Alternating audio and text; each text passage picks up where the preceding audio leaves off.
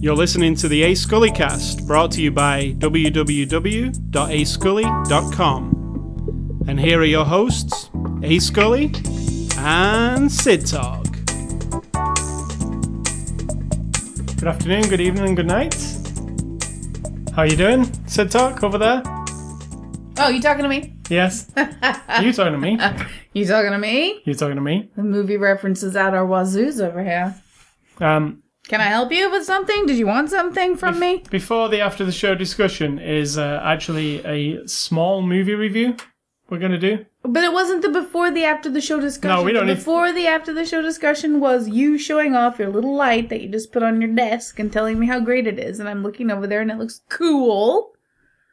And that's about it. There's not a whole lot of discussion about a new light that you lay across the back of your desk. And now everything emanates green from your side of the room. It's awesome. That was the before the after the show discussion. Now, if you want to start off with a movie after review. The beginning of the after the show movie podcast discussion. We watched a movie yesterday called... Shouldn't this be in our little section there, games and A School I was stuff? going to say Resident Evil. So I guess that's a no. It wasn't Resident Evil. No, unless you want to. Wait. No, I don't care. It's just, you've got it over there. Yeah, well, that's just so I remembered it. And there's nowhere to put it over there. Alright, so we watched Resident Evil Regurgence. No, we did not watch Resident Evil. We didn't. No, we watched Independence Day Resurgence. He says with a question mark.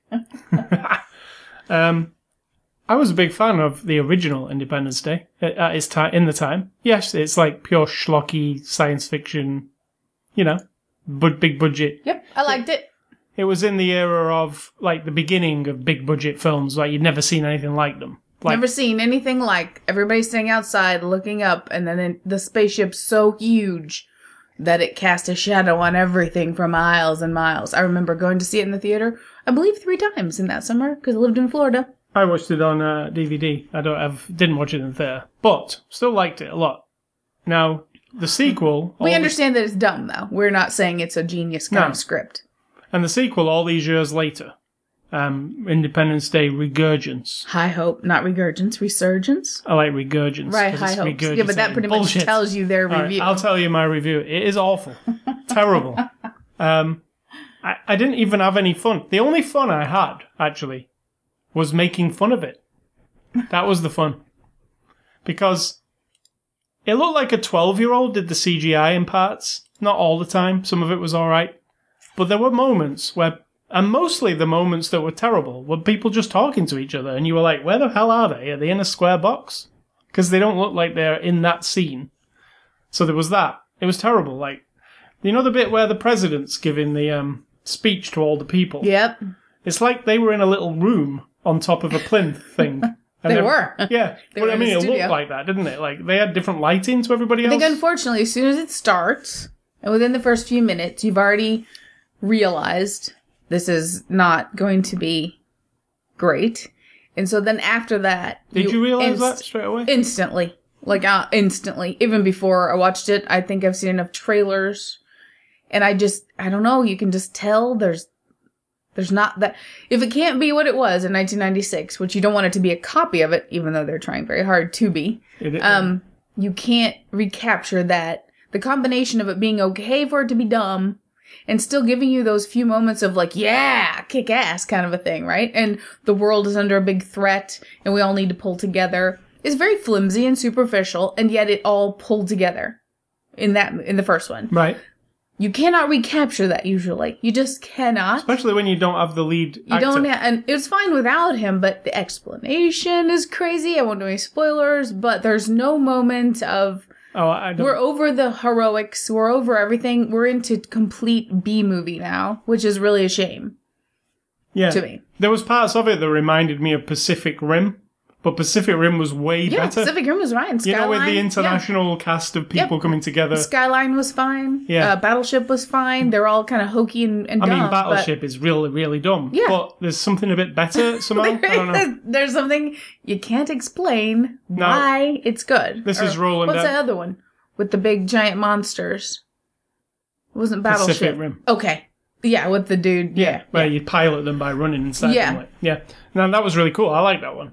But this one... But there's enough coolness to override the dumbness. In this one, there's too much dumbness and bad-looking CGI. And don't get me wrong, Pacific Rim had a fair amount of dumbness, because it had that Charlie Day character in the middle there that was really awful. Like, there's always a dumb, stupid character in these kind of movies.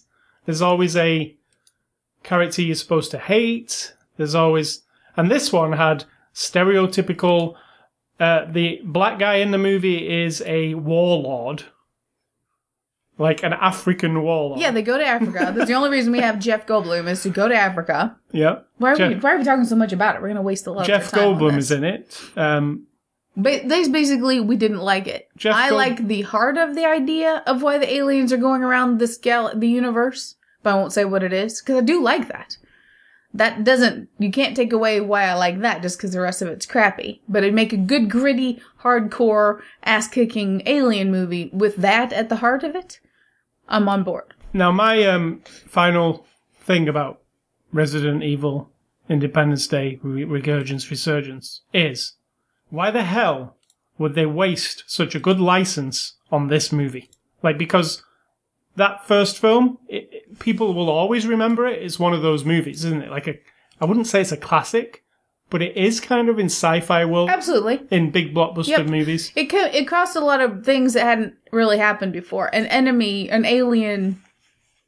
There was no question once he goes into the mind of the president what the point is to annihilate everybody. Like, it's, we want to, and we hadn't seen that kind of CGI. Right. And then the overwhelming size of it. It wasn't some little spaceship landed in the woods and everybody wondered what it was. This is like undeniable alien invasion. This one just seems like a waste of the whole Independence Day thing. It might have well not even be called Independence Day and just have been another sci-fi movie that was something else. Because I feel like you've wasted Independence Day's...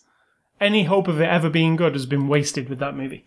So that's Resident Evil Regurgence, Independence Day Resurgence, whatever it's called. Don't watch that one. It's terrible. So, it is Saturday, March the 11th. It is after the show number 470. We're a podcast. We review movies. We don't always hate them, but that one in particular... We very rarely. I don't hate it either. I had a good time. I hate it. I didn't hate it. I will never watch that again. I would never watch it again, but I didn't hate it because I had a good time. Once I realized it's just bad, I was over it, and I was willing to go along for the ride and pick out any nuggets that threw me back to 1996, and then... Did you find any? Yeah. A few. Because I like the president, and like Data. I have to call him Data because I always forget his name, but the wacky doctor who's been in a coma for 20 years, the long-haired Data. It's a lot of convenient shit in this movie. Of course it's convenient, but we're going to talk about this movie now. It's going to be a lot of convenient shit too, but it's in a different way. A little overly intellectualized convenience. Are you reviewing this movie now? I will in a second when we get over this one. So he's after the show number 470. We review movies. This week's movie review is Nocturnal Animals. It's a 2016 movie. Actually nominated for an Oscar for Michael Shannon, his supporting performance. It's released on Blu-ray. It's out now. You can get it. It's rated R. It's from our friends at Universal. And Sid will give you the short synopsis of Nocturnal Animals. Ew, it's a little crisscrossy, but it's basically a story about love gone bad because of people's different expectations of life, and about how that can go very, very bad and come back to bite you in the ass, basically. So it is a woman not liking her life. Alright. Yes. Yeah. So, Nocturnal Animals... I'm sure the people who wrote it and the director would be like, is that it? Yeah. Well, I've seen shorter versions of it than that. Like, a man is writing a novel to, Yeah. Are we gonna give spoilers because it's hard not to? Yeah. Even though there's no big thing. There's no mystery. No. To call it a thriller is so stupid. I don't even understand why it's a thriller. I mean, there's some thrilling elements. Yeah, but that's not a thriller. A thriller is a thing that has to be solved. Unwound. And this is none of that. So It's very weird. Yeah, it's... let me start off by saying, there might be spoilers. Come back if you've not seen it. Go and watch it, then come and listen to what we have to say. Or if you don't care and you're never going to see this, listen to what we have to say and we'll explain it for you. So, Nocturnal Animals starts off very... I'm sure that opening sequence will stay in some people's minds. Yeah, and here, you want me to talk about that opening sequence? I'll explain to It's you. very good. You're going to comment on it. Gratuitous. You'll comment on it because if it was a bunch of sexy, skinny women, you wouldn't even have given it a second thought. And don't tell me you would have. I think you would too. No, you wouldn't. That would be bullshit. Because you would not. Because it's a lot of very large, overweight women dancing slowly, where all their fat is undulating, and they're just dancing like as if you were a skinny stripper. Everyone's going to have this repulsive reaction, which is an internal dive into what she ultimately feels about herself. So basically, it's a huge insult because she's trying to... I'm not making a huge insult. I'm not talking about you. I'm talking about it itself. Yeah, the idea is she's got this big art installation where she has made videos of these women dancing naked and then having them laying on plinths kind of thing. Dead. Yeah, like dead or whatever. Sleeping. I don't know.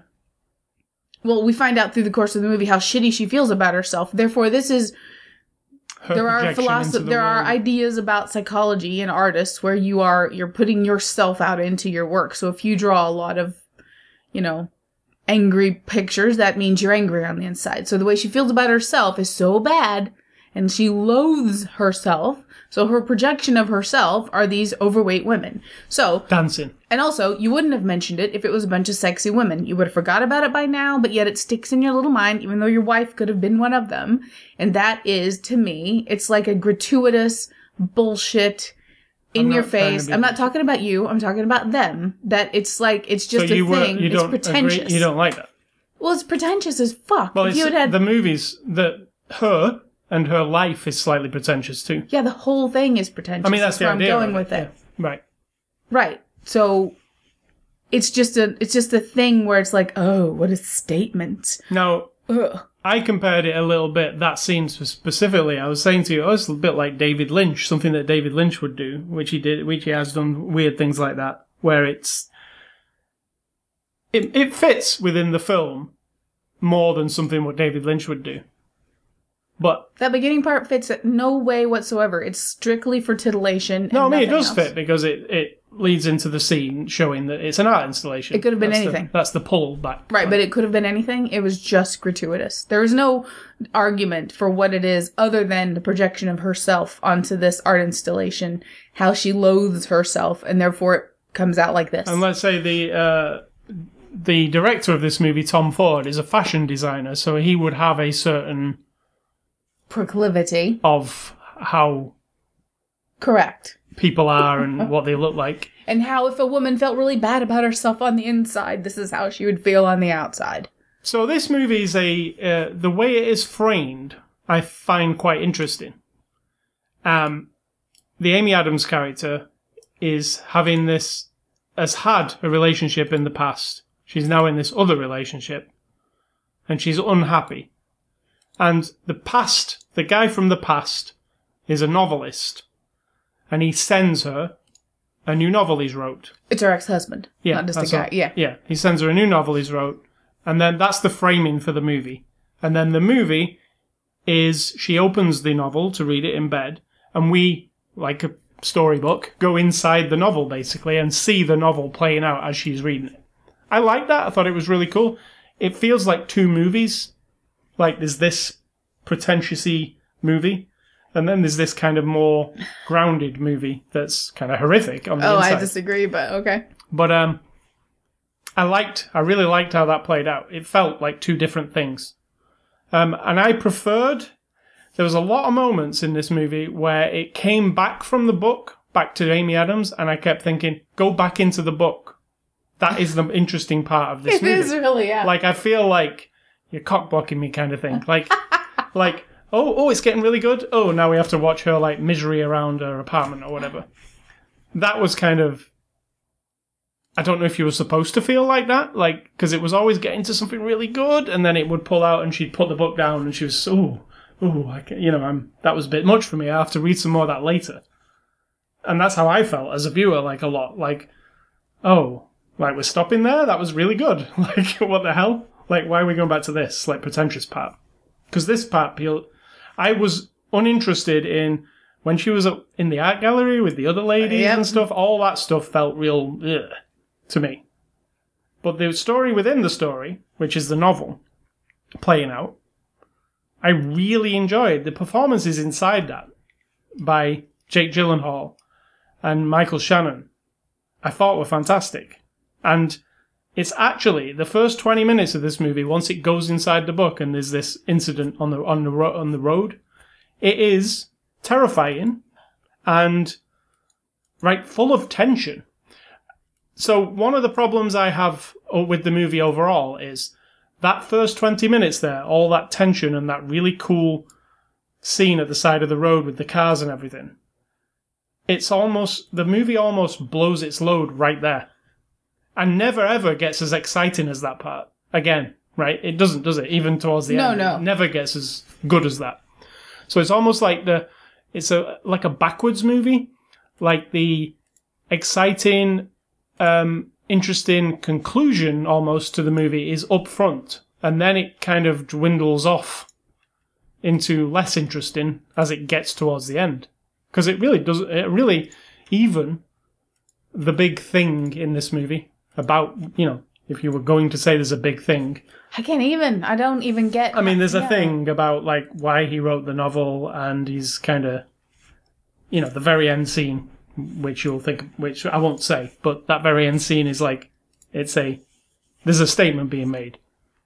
But it's all downhill from that really awesome beginning part. The acting still stands up the entire time, I think.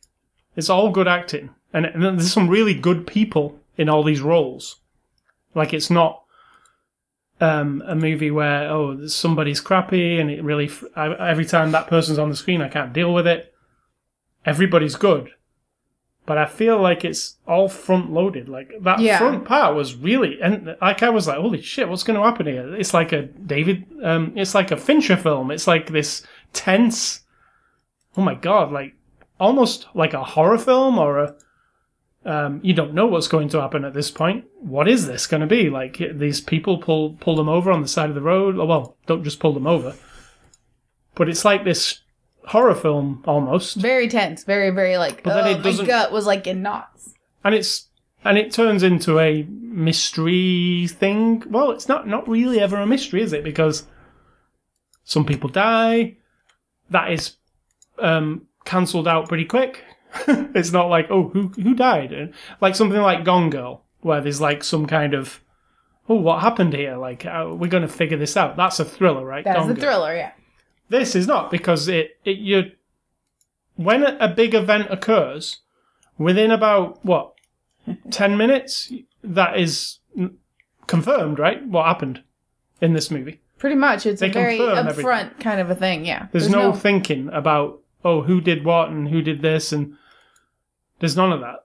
It's more about the performances, which are very good, like I said. But the story overall, I'm thinking of something else like Hell or High Water, which had a point, a big point to it. It was actually about something. Where this is really just about a relationship, but in a overly melodramatic, overly soap opera-ish, big baby motherfuckers who just cannot get on with life. And I like the movie. I enjoyed it.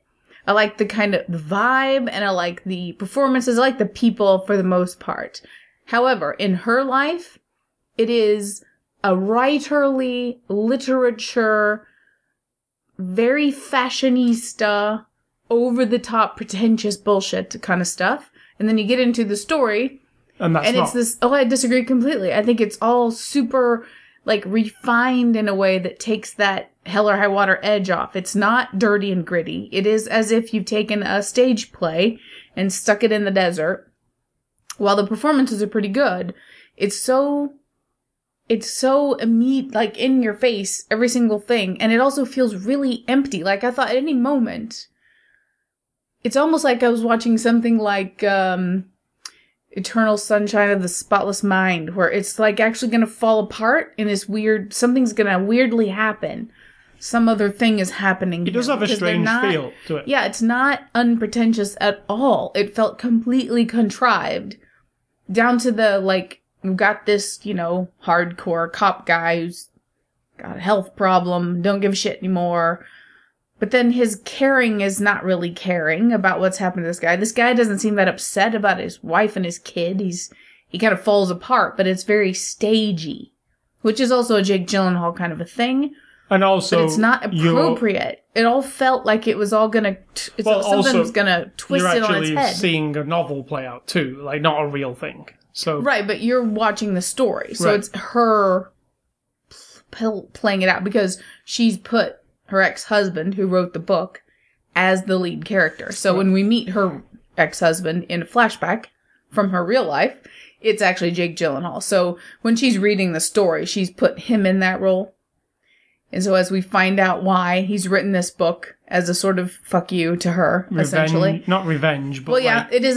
That's what I'm saying. That's so explicit. That's the whole name of the movie. Because the painting on that wall, as she walked by, and she goes, said revenge. Where did we get this? And you're like, duh, why? It really lowered the tone to me, like, a lot. The intelligence kept dropping because it felt like it wasn't clever anymore. It felt like, we're going to have a little... I'm going to find out either that her reading the book is actually the story and this other thing is real, or something is going to happen to make it all not seem so by the book, formulaic. We're trying to have a twist and be cool and look fashionable and look awesome all at the same time. Now, all that being said, I still enjoyed it. So and it does look, cinematography-wise, it looks awesome. Looks lovely. It's one of those movies where there's care took on everything. Even the pretentious-y bits, they're filmed really well. Like, everything looks nice. Even the grizzly... that's another thing. Even the places that are supposed to be gross kind of look a bit too nice because they film them so well, you know? There's a part where Aaron Taylor-Johnson's on the toilet outside his... Exactly. It's all a little bit too refined. Yeah. I mean, we're talking about a hillbilly. Never gets dirty takes a shit enough. on the porch. Yeah. And it still looks like a set from a movie. I've got to give it that I've never seen a movie. Ever. You know what I'm going to say to you? Yep. That, when a person wipes their ass Spoiler after... alert. Literally spoiled. Or maybe soil alert. When a person wipes their ass after taking a dump, you actually see the dump on the toilet paper. I've never seen that in any movie. I can't recall that ever happening. I can't say that enhances the movie in any way. That's another thing It's of them first, being... Let's do something here that's a bit outrageous. shocking or something. Yeah. I mean, it's not shocking. Because all that wipe our guy ass. is not outrageous enough to take a shit and let us see his dirty toilet paper. He is a very half-written bad guy who Maybe compels me to be afraid. You've tapped into the secret of this movie, haven't you? Just then. What? That the novel he's writing is not very good. She tells him, doesn't she, that he should... Oh, that's the hook. That's the twist. She tells him you should probably stop doing this and go and do something else because it's not very his good. story in his novel isn't exactly, like, super creative. Maybe it's really tragic. Maybe we just unlock the secret of this movie. So yeah, it's a movie within a movie, a novel within a movie. It's got that kind of thing going on for it. It's not difficult to follow. It's not one of those where it's like, oh, what the hell? Where are we now? What is going on here? Like, because the structure of the film is there's her in the pretentious world that she's in. There's her reading the novel and us inside the novel seeing the novel act out. And then there's also, interspersed with all that, it comes out of the novel and shows us flashbacks from her life. And it could be the time she went on a date with somebody. So you got 3 things going on. You've got the now, the flashbacks, and the novel. Right, and what I said to you earlier was, I did get the feeling in the movie of she starts to read the novel, and the novel part really gripping and quite intense. And then whenever it got to like a moment where it was going to get awesome, it pulled you back out of it, and it showed you her closing the book because she couldn't take anymore and she wanted to have a rest from reading it. And I said to you, I got the feeling, like every time that happened, and I guess it was the feeling I was supposed to get from it, was, oh, come on, I need to see more of that stuff. What's this stuff? This stuff's just... Can we get through this next 5 minutes of pretentious shit just to get back to see what's happening with Jake Gyllenhaal in the movie part? That's how it felt to me. That. I agree. So it did feel like 2 separate movies operating on 2 separate levels. But then, yes, they do come together and it does make sense what's going on at the end. It makes sense why, like you say, it just isn't as clever as I think they think it is. It's just well performed. Definitely not clever at all. There's zero cleverness and all... Oh, it's... See, I felt that about Girl on the Train, what you're thinking. I felt Yeah. that about the whole of the Girl on the Train. It was... too dramatic, too melodramatic. And It's too like we're... up its own arse, like pretentious. And I liked it. I think more because I identified with her kind of anguish. Whereas in this one, I don't identify with a very rich woman who's just constantly morose about her life. And that, I mean, come on, let's face it, Arnie guy was really shit. Like, it was just, it wasn't who it is. Arnie. Yeah, it was supposed to be pretty bland, Armie though, wasn't Hammer. it? Yeah. It was really boring. That was the idea of him, I Could have think. been nothing. Yeah. No, but he should have been something to make you think this is the person you would leave Right. your artsy fartsy. And all it writer was husband. again, Tom Ford, Yeah. fashion man, was, Armie Hammer's an attractive looking man. Like, Yeah. That's it. And look at him, of course. Yeah, of what course. woman He looks like wouldn't James go Bond for him? or something. Yeah, everything is like somebody thinking about these characters in a way that they do not identify with. That makes them very stagey, musical type characters without the musical. Are you talking about La La Land? No, I've never seen La La Land. I'm just saying, at any moment they could break out in these heartbreaking songs and, I mean, this movie is films. like quite dark and maudlin kind of all the time. There's not really any happiness in it. No. At all. Oh. So you got to really like a miserable type of film. But I liked it a lot. I did like it, and it was what I liked was the performances. So let's move on to the cast. The performances are what drives the entire thing. So Amy Adams plays Susan Morrow, and I said to you, I prefer Amy Adams in this than I did Arrival. I found her more interesting to watch. And she showed some emotion in here, I thought. I mean, like a really weak... Because she's so messed up with these relationships she's been having. And unhappy. And you saw her from different sides because you saw her in some flashbacks when she was happy. And then you saw her when she was kind of really damaged. And then you saw her in the middle. You saw different sides of her. Thought she was really good. What did you think? Yeah, I think she was the anchor for the whole thing. She wasn't too much. There were moments of just really, really good. Because when she and he were at supper, or at the restaurant, Her in and the Jake flashback, Gyllenhaal. yeah. And he's telling her, that she's perfect and stuff, and her face and her reaction. When he said that she has sad eyes like a mother. Yeah, and I got the whole of that character, and then with the mother, really good scenes. The other ones were more like she's trying to do a throwback to a Hollywood diva woman in a movie, who comes down the grand stairway. Like Joan Collins or something. Something where, she's just broken on the inside, and yet she's got millions of dollars, and you think you have no identity for her other than this sort of like something tragic has happened.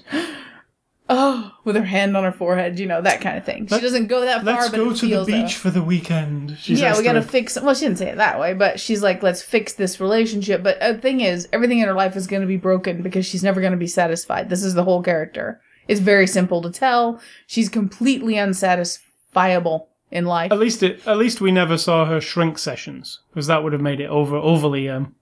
Shrink session. when she goes to the psychiatrist. And Oh, true. that would have made it really worse.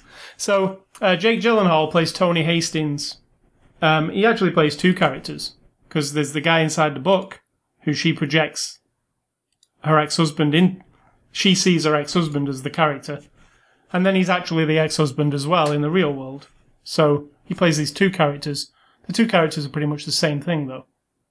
So, what did you think of him? I really like him, I've got to say. Yeah. He is intense. He's very intense, and at times it is a bit more than that character, and other times less than that character should be. I understand the idea is that he's been accused by her mother and by her at some point in the past of being weak, right? And therefore the character he's playing now, the ex-husband and the current, right? So in his book, the father-husband, you want him to be more angry, you want him to be more, like, aggressive with the assholes who are attacking him. And he's not, and he's not, and he's not. And so you realize, okay, well, he's thinking of him, he's showing himself as so weak that he can't protect his family. Right. Right? And in those moments, there's too much laying off. And then when he's supposed to be upset and really intense, it's too much. It's like there's a fine line he didn't quite catch to me. But then, I liked him a lot. I like him overall. Yeah. Michael Shannon, who was nominated for the Oscar, didn't get it, unfortunately, but he plays Bobby Andes. And he's a cop who's... Is he a sheriff? Or is he a cop? I don't know, for sure. He's just FBI. I don't know. No, he's not FBI. He's just the local sheriff. Just a local dude. Yeah. Yeah, and he's on the murder case, basically, with Jake Gyllenhaal. And he's not exactly what you might... He's not always what he should be, let's say. He was fantastic. He does play those roles really good. The intense, weird... There were moments where I was kind of a bit frightened by him. Where he's just like... he's interviewing that guy in the interview room and he's just like looking at him real intense. But see, real those close. were the times when he wasn't intimidating me because I thought, okay, this is cranked up for some sort of literary reason. Like there's something wrong with him. So maybe I was too heavy in that to me. Because he wasn't well-rounded at all. All we got was him being the weird, True Detective kind of weirdness without any backstory or anything. It was just, I like him, yeah. But he was just, I kept thinking this is a superficial thing and there's going to be something unfold about him that tells us more, but that never happened, so. Aaron Taylor Johnson, who you will know from, he's Kick-Ass in the Kick-Ass movies. You say that, but I still don't remember him as that kid. Which is unbelievable because you watched 2 of those movies. Yeah. He plays Ray Marcus, who's like a bad guy in this movie. And yeah, he's almost unrecognizable. He's obviously, in real life, he's British. In this, he does, whatever this accent is. Is it Texas accent? Yeah. And he's a hillbilly type. And he just disappears. I didn't even realize it was him, and you didn't at all. And then after a while, I was looking at his face, so I was like, that actually looks a bit like the Kick-Ass kid. But is it? Or isn't it? I don't know. I can't tell. And how he played this, he was very intimidating, and I've never seen him like that. Mental. He was good. To be honest, I feel like he was the best He won the Golden Globe for character this. of the movie, even though it's a little over the top at times. But in the context of everybody else around him, it didn't stand out. And I could imagine that guy being that weird, amongst, in that setting. That whole scene's very intense, the car scene. It's just really intense. Yeah, yeah. And a lot of it is down to him, because he's the intimidating one during that. Armie Hammer plays Hutton Morrow. He's got a very novelish kind of name, hasn't he? Hutton Morrow. He's the new husband of Amy Adams, and he is just a suave businessman, I guess, who is cheating on her. Let's just say that. What did you think? It doesn't even matter. It's completely irrelevant. He is irrelevant. I think it was hired because he was attractive. His part is completely useless. It makes no sense, really, in the whole of it, except all you had to do was say that her marriage broke up because she decided to go with somebody else. And you did not need him. You don't need that scene of her knowing that he's cheating on her. None of that is relevant to the story at all. It's just added in there as if someone wants to write the soap opera. And that's unfortunate because it doesn't move your story forward. It doesn't tell you any more about this woman's relationship with her ex-husband other than he was a pawn in it. And that's it. So all it shows you is the two guys she's gone for, these 2 types of guys. Michael Sheen's another one. He's only in it briefly. But very briefly. It's obviously, I would imagine there's more to him in the novel or something. But it's really, it doesn't matter. Really irrelevant She talks to a woman, and the woman says, a friend. You deserve to be happy. Yeah, and my husband's gay, and I don't care. And we're perfectly happy. Yeah, it's real. So you should just be happy. Yeah. Or you deserve to be unhappy, just like everyone else. And that's all they exist for, these 2 people. Yeah. So yeah, there's nothing to him. So Michael Sheen, if you're going in for him, nothing to it. And Laura Linney, finally. as the mother. One of my favorite scenes, and she told me more about her character than a lot of them did, and in a very short period of time. And I thought she was exactly right. Exactly right. So this is directed by famous fashion designer Tom Ford. He's actually from, Tom Ford Clothing. Go to Tom Ford and you'll see. He makes designer clothing. It's kind of like a Ralph Lauren kind of guy. Obviously, not first and foremost a film director, but like 12 years ago, he made a movie called A Single Man. And people quite liked it. So he doesn't make films very often, because it took him 12 years to make another one. But what do you think of Tom Ford as a director here? I know his cinematography nice is and everything, definitely good. And it's just that it's not my vibe. This, I don't know, melodrama. It's a musical without the music, and like it's deep and dark without a reason for it to be deep and dark. You know, if you'd found out something real, I mean, yes, what we find out is very traumatic. It's very, it's inexcusable in a marriage. It's a rough thing to go through, and yet compared to all the other sort of movie story things you could have thrown at this couple that she could have done to make a really horrible thing in their past, that would have made it so much more interesting than what we get. That, to me, it's over dramatizing, The thing that she does is very believable type of thing. Absolutely. It's not over the top. Absolutely. But that and makes now it she's been less... then you're right. Okay, she's punished herself for 20 years, and he's punishing her now after 20 years. Yeah. And that is it. Like, there's no... Seems like a long way about trying to punish somebody, doesn't it? Hold on. Hey, we had this shitty breakup, so just give me 20 years, I'll write this shit. And then you'll see. Yeah, I'll show you. Yeah, I won't, But when the director is discussing it, and he's saying, like, now she's free from her life, and she's broken free by reading this novel, and he's moved on, and I can see in his body language and everything, he sees this as a great drama. Yeah, and it is based on this novel that's not actually his. So yeah, but I mean, it isn't, though. Now, some people could read that story, oh, it's so tragic. But it isn't. That's how I felt about Girl on the Train. Yeah. People read that book and got overly enamored by it, but I watched the movie version of it and went... I think because I liked her so much, and I really got her person that she was, the character. And there were a few people in there that I really enjoyed as well. But I understand what you mean by it's a little too wrapped up in its own tragedy. And it makes you without feel it being super tragic, except then it's over the top. Like, what's the one with Eagle Eye? I don't know why I call him Eagle Eye. Transformers kid. Yeah. The neighbor turns out to be like, I won't spoil anything, but I'm just saying that little twist. I like that one. What was that? I forget. With neighbor? Something? Yeah, it's the one with Shia LaBeouf, and he's like house arrest, yeah. And it's just like a... He thinks that the neighbor is doing something horrible, I actually quite like that. And see, that one to me was really... But it's silly. Yeah. But this movie kind of fits to me with Girl on a Train. It's kind of like this art, trying to be very artsy, but really the middle core of the story... I can tell you, it looks a hell of a lot better than Arrival. Yeah, but the middle core of the story is not an artsy thing at all.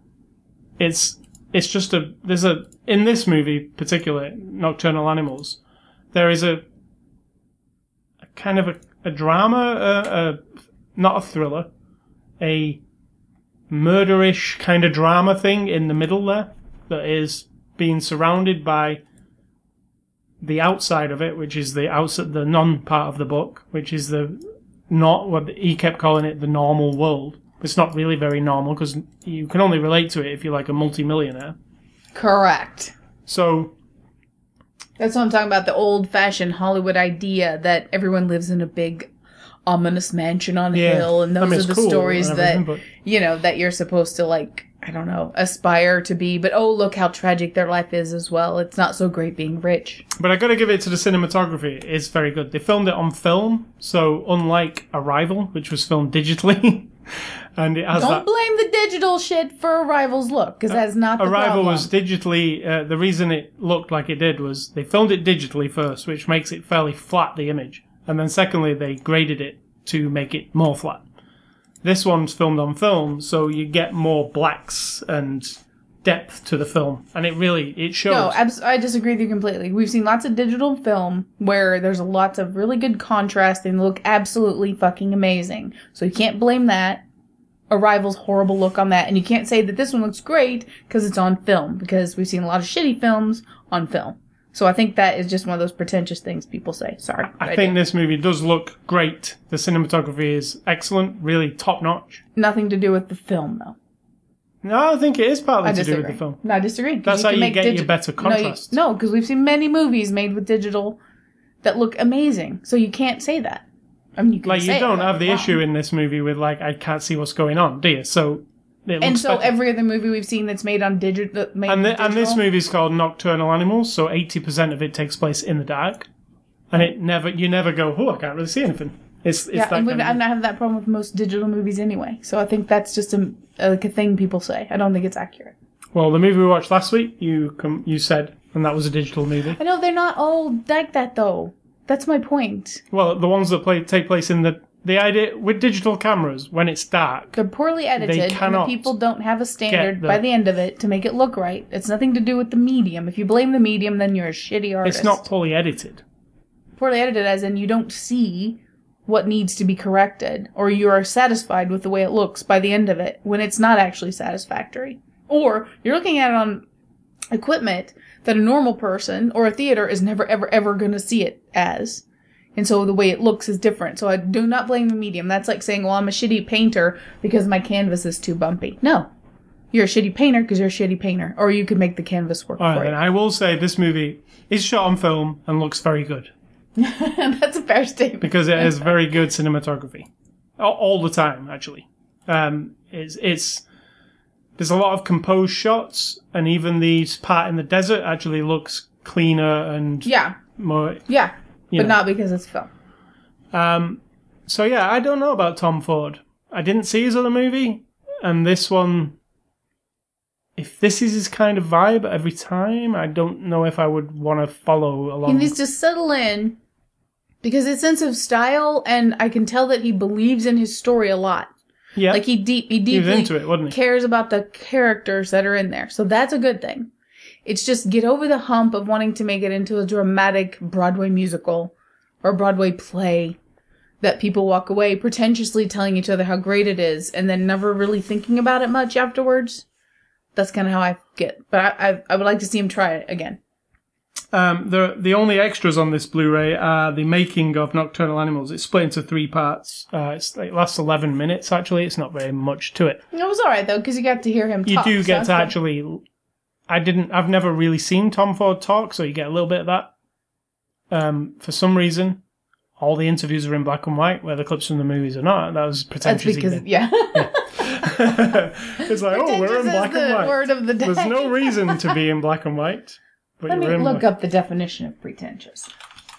So the extras are... Okay. Attempting to impress by affecting greater importance, talent, culture, etc. than is actually possessed. That is precisely correct. Yeah. Because you can... Like, I saw a description of this movie saying it's just the core of the movie is just a average crime movie. It's even less than that. With a pretentious wax around the outside like a ball. And I did agree with that, because that's how it feels. It actually feels like 2 movies, and it feels like the people who made it or wrote it feel that the cleverness of the movie is to frame a movie within a novel with an exterior of real world. That's what's clever. But it isn't really that clever. I bet you can find that in many movies, you know? So, the extras are 11 minutes worth, and that's it. So, it's not mega, but yeah, it's pretty interesting. So, overall, Nocturnal Animals, I feel like we shit on it, but we didn't. I enjoyed it. I did. However, I can separate enjoying the experience of a movie, just like Independence Day or Independence Resurrection, Regurgitation, whatever. It wasn't I even can separate the experience of watching and kind of wanting to explore the story, like in a place you've never been with people you've never been with. I can appreciate that And at the same time, understand it's not a well-crafted thing. Now, that being said, I can also sit and watch some really crappy movies and be perfectly happy not to pick them apart. Like I like any zombie movie. It doesn't matter how shitty it is. So, I get it. That some people will find this to be an amazing film. Oh my God. They'll watch it multiple times, try to unlayer everything. There's not much in that respect, but the acting is worth, you might want to sit and watch some of the performances again. But as far as like watching it several times to find all the hidden stuff, I don't feel like there is any. Really. Right. It's pretty much straightforward. So thanks to Universal for the Blu-ray. If you want to enter a contest, go to ascully.com. You can enter and win something. Next week's Blu-ray review is Clint Eastwood's new movie, Sully, with Tom Hanks. So we'll be looking at that next week. Movie recommendations. I am going on the subject of nocturnal animals. I went with one movie that I love with Jake Gyllenhaal and one movie with Amy Adams. The one that I love with Jake Gyllenhaal is Nightcrawler. Everybody should see this movie. A very late performance from Mr. Bill Paxton in it. Really good. And Jake Gyllenhaal plays what you think this is at the beginning is not really what it plays out to be. It is an odd movie. I can't think of another movie that is like that. It's a really odd. It is. Yeah. But it's but got cool. all the layers that you want to kind of. It's about a guy who we've reviewed it, but it's about a guy who goes and captures. Who wants to be something, yeah, and then makes it happen in a horrible way. In LA, I believe. Yeah. And my second one is with Amy Adams is Paul Thomas Anderson's The Master, and she is awesome in that movie. And The Master is another late performance from Philip Seymour Hoffman. Like an exceptionally well acted movie that has got layers to it, and you can watch it again. Which a lot of people might say is also pretentious, because he can be. Yeah. If you think about it. However, because we The Master's look at it from a different angle, it doesn't seem that way. With Paul Thomas Anderson, who's one of my favourite directors, I will definitively say Inherent Vice is him at his most pretentious. Yeah, I agree. And even I couldn't get behind Inherent Vice. It didn't do anything for me at all. But The Master, I think, is a fine movie as well as There Will Be Blood, So, but yeah, Inherent Vice, lost me completely. So yeah, I would recommend Nightcrawler and The Master. And I will recommend, I'm going back to 1987. We're doing the 30 years ago kind of a thing. My own type of flashback, if you will. Harry and the Hendersons, which is really cute. Don't make a funny face. It was from 1987. Does Harry and the Hendersons have layers it. of... Yes, because it's about heart and family and about Does it have any fame. pretentious moments? Not at all. No. It's got John Lithgow and Bigfoot. So no, not at all. And the other one is Predator. The original Predator. Now, let me explain a little something to you. Get to the chopper. I saw it back then. Probably went to see it or saw it on video shortly after it came out on video. But then, years later, I was living in Florida, kind of in a weird situation, and this dude... My sister and I lived in this house with this dude who was sort of a gun hoarder, super paranoid about the law coming down on him. Never knew exactly why. Maybe I knew a few reasons, and he would put this movie on, and this was like in the 90s, so we're talking about early 90s, so middle 90s. So his system wasn't all digital and shit. It was like these giant speakers, right?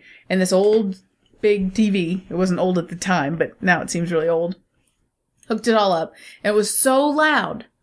And if I was, because I'd go with my sister to work at night. She worked at a bar, and I would go sit there I wasn't a kid or anything. I was in my 20s. And hang out with her, and then we'd come home like at 4 a.m. and then go to bed. Well, he would turn this movie on, and it would be blasting, and the house would be rattling. Like our and his thing was, then he would have dudes come over. They would go out by the pool or out by this little shack he had in the backyard. And his house was surrounded by trees. Even though he was in a city, it was very weird. And what my sister explained to me was, well, he turns up that music because he thinks people might be listening. Or he turns up the TV or the music or whatever. But that movie was the one he'd turn on. So after a while, I kind of gave up. And I would just go in the living room, wrap up in a blanket. It was weird because I'm in Florida, looking out at the pool and this big TV and watching Predator over and over. Sometimes 3 times in a day it would be on. And I got to where I fell in love with it so totally. So I have no real intelligent reason to be really, really dig that movie. Except for that, I was bonded with it because I was sort of stuck with it for a while. I couldn't avoid it. Just thank God it wasn't Predator 2 that it was playing over and over. Could have been anything, but for some reason, now I haven't watched it for years, so. But Predator is one of my favorite sci-fi. Jesse Ventura. Because another one of those ideas, like with Independence Day Resurgence. Resident Evil Regurgence. Not Resident Evil. The idea of why the aliens are coming is really interesting. It isn't just, we're going to come and mill around and kill everybody and do some weird shit. It's like very specific. Whereas in Predator, if you don't understand the title, this alien race is like an intergalactic predator. They are a hunter. So they hunt down all types of aliens. So when you go in their ship, you will see the heads of, for example, of the alien from Alien. And that's in Predator 2, I believe. My favourite reason for aliens to come is Peter Jackson's bad taste. Yeah. And the reason they come because we're fast food to them. And we're not just fast food. It's not even that. There's a chain of fast food restaurants. We're not even just fast food. We are like, we're not for sustenance or anything. It's like a high. Luxury, like. You get no, it's like. That's what it was. Sleazy. It was the space thing. Yeah. Well, there's an intergalactic chain of restaurants. And they use us. Sell humans. People get like a weird high off of eating our essence or whatever. Spoiler, it's not a good spoiler. It's a really cheapo movie, but the idea of that. Soylent Green! Soylent Green is people! Oh, there's no spoiler for you. What's that? That's from a book. I'm not seeing that book. I'm not seeing that movie. Or TV show, maybe? Miniseries? I know what it is, but I don't know that quote. Also from Twilight Zone? Alright, so games and A Scully stuff. I've been playing more of Horizon Zero Dawn on the PlayStation 4. You've seen quite a bit of it, probably. Yeah, well, little bits and pieces. It's a great looking, great playing, long, really long. Lots of story, lots of detail. I've uncovered quite a bit of the mystery recently in my latest plays. Don't really want to give it away because it's actually really good. Like an intelligent, well thought out, it seems, story in a video game, which is few and far between because most video games have really dumb, very basic stories that there's not much to them. This story is worth uncovering yourself, I think.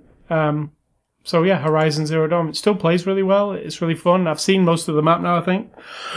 It's got its different areas, snowy, forests, deserts. Really fun to play. The other thing I have on my list today is Independence Day Resurgence. We already reviewed that. Awful. Don't bother with that one. That is not fair, because they should see it. Everyone should watch it, and then make up your own mind. Yep, watch it if you really want to. But, Svengoolie, what is it? Svengoolie is a horror host who dresses up funny on Saturday nights and makes a show on MeTV where he presents, within 2 hours, an old movie, usually from the 30s, 40s, and 50s, sometimes up in the 60s, 70s, and 80s. But this week is Phantom of the Opera from 1945. There are many regurgents of this particular story, which I find really boring. I find Phantom of the Opera one of the most boring stories I've ever heard in my life. Really? I like every iteration of it I find boring. I'm not into the drama of it. This poor, disfigured person living in the rafters of a theater trying to gain the love of or revenge on somebody because of broken heart. Do you not like the Hunchback of Notre Dame either? That's different because he's more sad. He doesn't really have a choice. Phantom of the Opera, I think different iterations have him getting injured or something in a different way. But the Hunchback of Notre Dame has no control over his circumstance whatsoever. So he's more sad. Right, yeah. So we'll see how Phantom of the Opera I've seen goes. various incarnations of it. I don't think I've seen this one. I don't think we've seen this one, no. We did see another one on Svengoolie, another version of it, but it wasn't this one. It was with Vincent Price, I believe. So what's for dinner? Tonight will be rice with peas. Now, over the last week, we had the HelloFresh dinners, and they were, how would you describe them in one word? Fresh. No, an actual word. Hello. Whatever. They were absolutely Can you not just actually think about it? What word would you use to describe them? They're not delicious. Because that's too boring. Different. Different's not good. When my mother refers to anything as different, she whispers it. She goes, well, he's kind of different. So I don't mean that. I mean different as in not like everyday things. But they weren't tasty or fun or Any of that? Those words would work too, but I only had one word that I could use. Well, you didn't follow the rules of the game. Correct. It was fun. They're super tasty, and it got me to want to cook a little more with what I have, because I discovered I liked farro. farro, which I bought today, so we'll make it again. I just, when you're making it according to a recipe and they give you all the ingredients and then you cook it and it's just right. It is just right. When you wing it, like I made our own sweet and sour chickeny things after that, and it was amazing. And I used a lot of the ideas and it teaches you to cook a little more, which I'm pretty good at cooking. You've actually got another one coming. Correct. So for this, tonight will be a Quorn. Quorn is the brand. We don't eat meat, so we eat these. With carrot sauce. Yes, I've got a can of carrots that I'm going to heat up, puree, and turn into like a sauce, like gravy. It'll be delicious. I know you've never heard of that. I'm making it up. Don't make weird faces at me. You love things that are already I don't like carrots. If Jamie fucking Oliver said there's a carrot sauce for your chicken fillet, you'd be like, ooh, that sounds good. Don't deny it. I don't like carrots very much. You'll love it. It's not a carrot. It'll be carrot sauce. Plus, it's canned carrots, which you do like. Why do you like them? Because they're mushy. This is going to be extra mushy, so that'll be perfect. And what is your advice before we leave? My advice is desire less. Like, this woman needs to desire less in this movie and do more with your life. Don't sit there and desire a better marriage and desire better friendships and have a desire for more shit. Just do more. Because even if you do stuff that doesn't fulfill those desires, the doing of your life is more satisfying than satisfying your desires. So you take that for what it is. If you don't understand what I mean, then that's fine. But desire less, which is kind of a lazy way of approaching life, just constantly yearning for something more and blah, blah, blah. I'm not saying don't be ambitious or motivated to do things in life. You need to do them. Don't desire them. Do them. If you're not happy in your marriage, do something about it. If you're not happy at your job, do something about it. Don't just desire a better job, because magic doesn't happen in this world. Well, it does. Well, no, it doesn't. It doesn't, actually. Have you seen Harry Potter? Oh, that world, not this world. Yeah. So desire less, do more. All right, so I'll remind you about our websites, ascully.com and sidtalk.com. You can catch us on Twitter and Facebook. You can also catch this podcast on the iTunes Music Store, the Google Play Store, the RSS feed, ascully.com. Just click on the word podcast. You can listen on the page. You can listen to all the archives of all the old shows on the page. All of them are there. There are 470 of them for you to listen to, which will take approximately several years. No. Hour and a half each times 400. 1 hour times 400 is 400 hours plus 200. Plus Carry the 10. 200. So that's 600 hours of your life. 24 hours into 600 is what? You're the math guy. I'm not the math guy. So I'm the wrong person to ask. Someone else can figure it out. 12 years. If you do the marathon and you never stop, let us know how long it took. All right, so so tune in, email. Tune into our email. I don't know what that means. Email me at ascully@ascully.com. Don't email Sid Talk. She hates your guts. I don't hate anybody. And stay tuned. Well, don't stay tuned. Go away. Come back this time next week when we review Clint Eastwood's Sully. And stay classy. I was going to say Mr. Amy Adams. Sir Amy Adams. Nice. And I'm going to say, think for yourself or someone will do it for you.